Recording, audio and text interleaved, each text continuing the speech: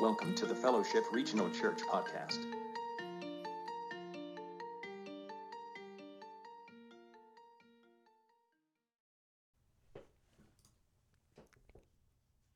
Just a quick reminder that the reason we are recording these sermons in this format is because we've had a little difficulty on the technical side of things. So we will get that fixed, and we should be back to normal for this next week. So thanks for hanging with us.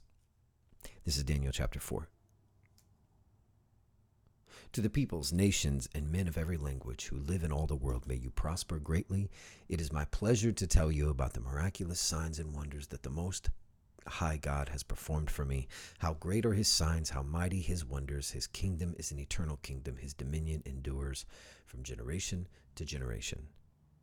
What a transition.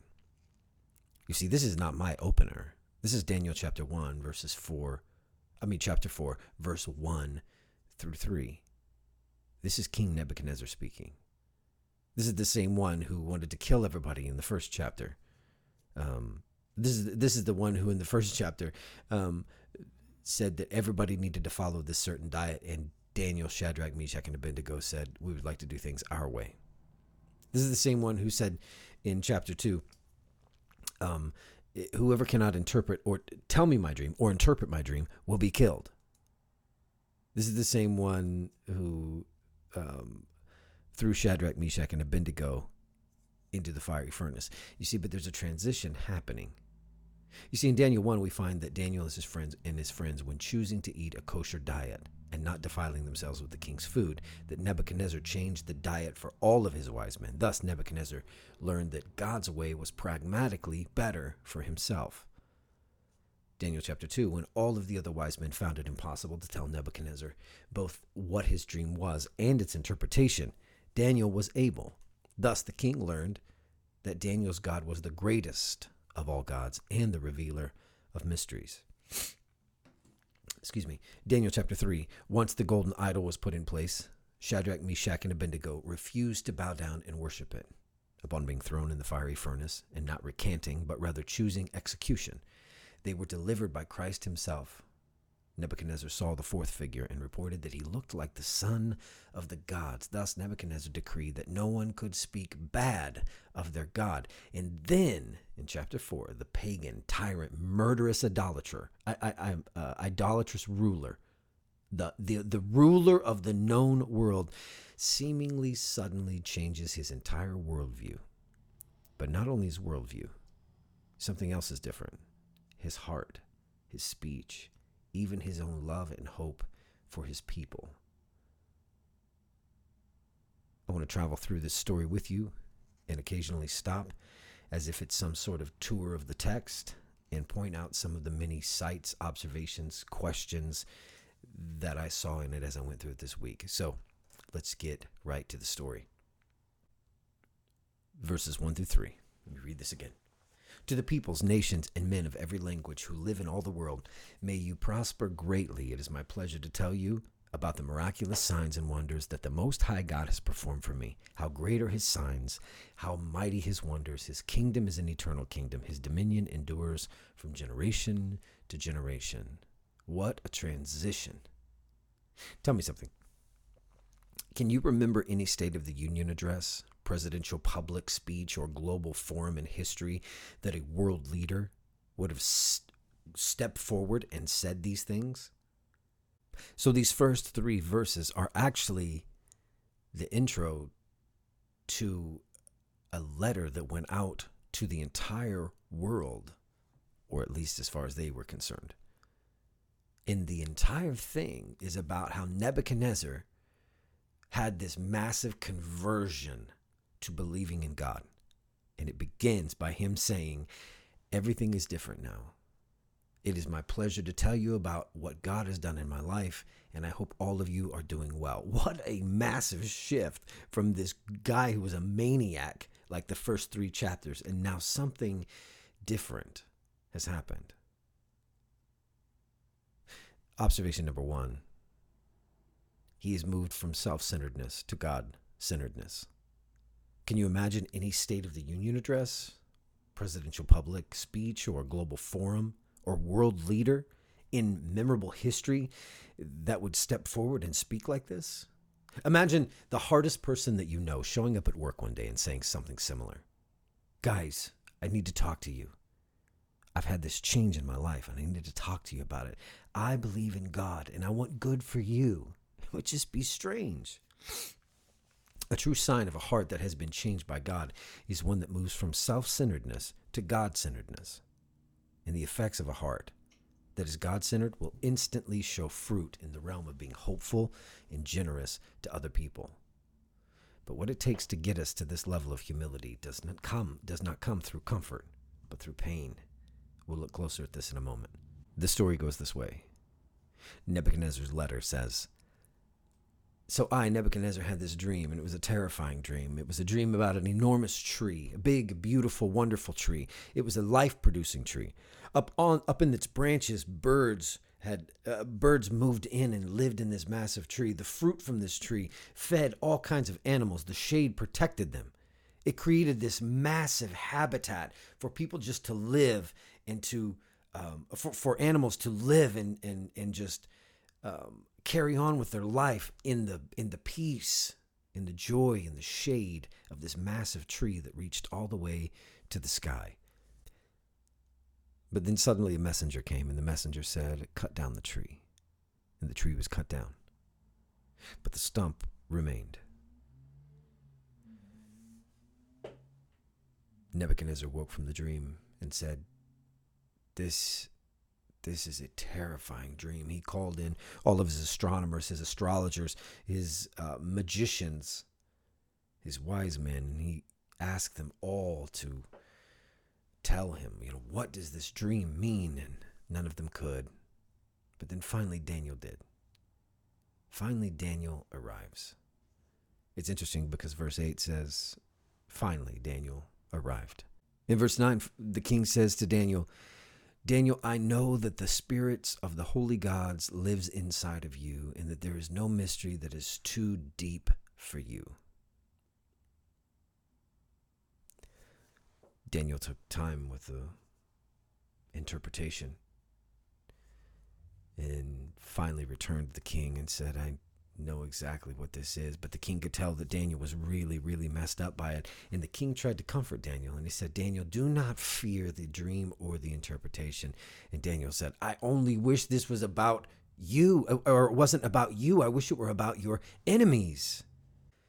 But nevertheless, here's what the dream means. That tree that you saw is you.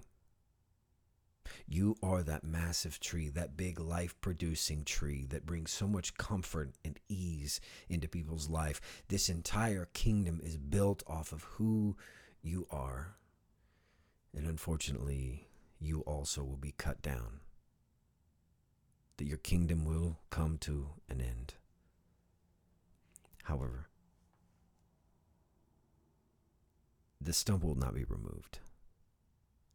And after a time of 7 years of you being cut off from your kingdom, you will return, and everything will go back as it was before, with even greater glory and greater splendor than ever.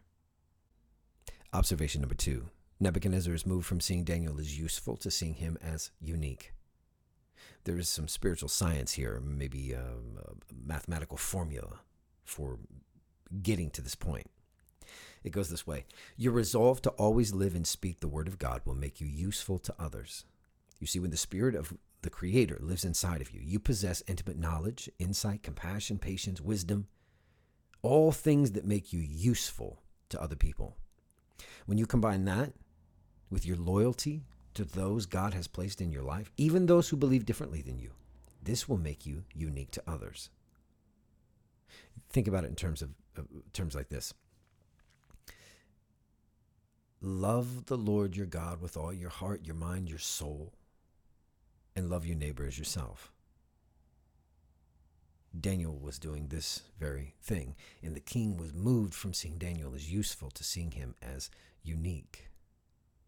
In a world where comfort, instant gratification, selfishness, we should stand out as both useful in what we have to offer the world and unique in our ability to stand with others who are different than us. 1 year later, the king is up on his roof, and he's admiring everything around him, all the kingdoms that he has built. A year later, the king is up on his roof, and he is admiring all of Babylon and everything that he has done. 1 year later, the king is up on the 1 year later, the king is up on top of the palace, and he is noticing all of the beautiful things that he has done, all the things that he has created, this wonderful nation of Babylon that he has put together himself. And then he lets the words come out of his mouth, and he says, "Look at everything I've done. Is this not just me? Did I not just do this all myself?" Immediately, his mind is taken from him. He moves into the woods. He lives like an animal. He grows his hair long and his fingernails long. The dew of the ground is on him all the time, and he is just a strange creature living in the woods. And for 7 years, this is what his life is like. Observation number 3. Your emotional and mental health is tied to your physical behavior. This may be one of the most unpopular things that I'll say today, but here's the truth. Many of us suffer more pain than we need because we refuse to follow God's design for our life. Many people assume that God's standard of living has something to do with God trying to be a control freak or trying to hold us to some puritanical lifestyle. God is not one-dimensional. Everything he asks of us has moral, physical, and emotional benefit. John chapter 5, the man who was crippled for 38 years, Jesus finds him later and says, "Stop sinning or something worse may happen to you." This is not a threat. He is just stating the obvious. Romans chapter 1 says that they were handed over to a depraved mind. It's basically this. If you want to continue to sin, you want to live in sin, at some point you may be given over to it. Observation number 3, your emotional and mental health is tied to your physical behavior. Within 7 years, finally, the king caves and he acknowledges God to be the only God, the King of heaven, and the most powerful being in the world. And in that moment, his sanity is restored to him. He moves back into the palace. His caretakers come and they get him. They bring him back in, they clean him up, and he takes the throne again to finish his reign. Observation number 4. We will either clothe ourselves in humility, or God will blanket us in humiliation. Excuse me. Galatians chapter 6, Galatians 6:4, each one should test their own actions. Then they can take pride in themselves alone without comparing themselves to someone else.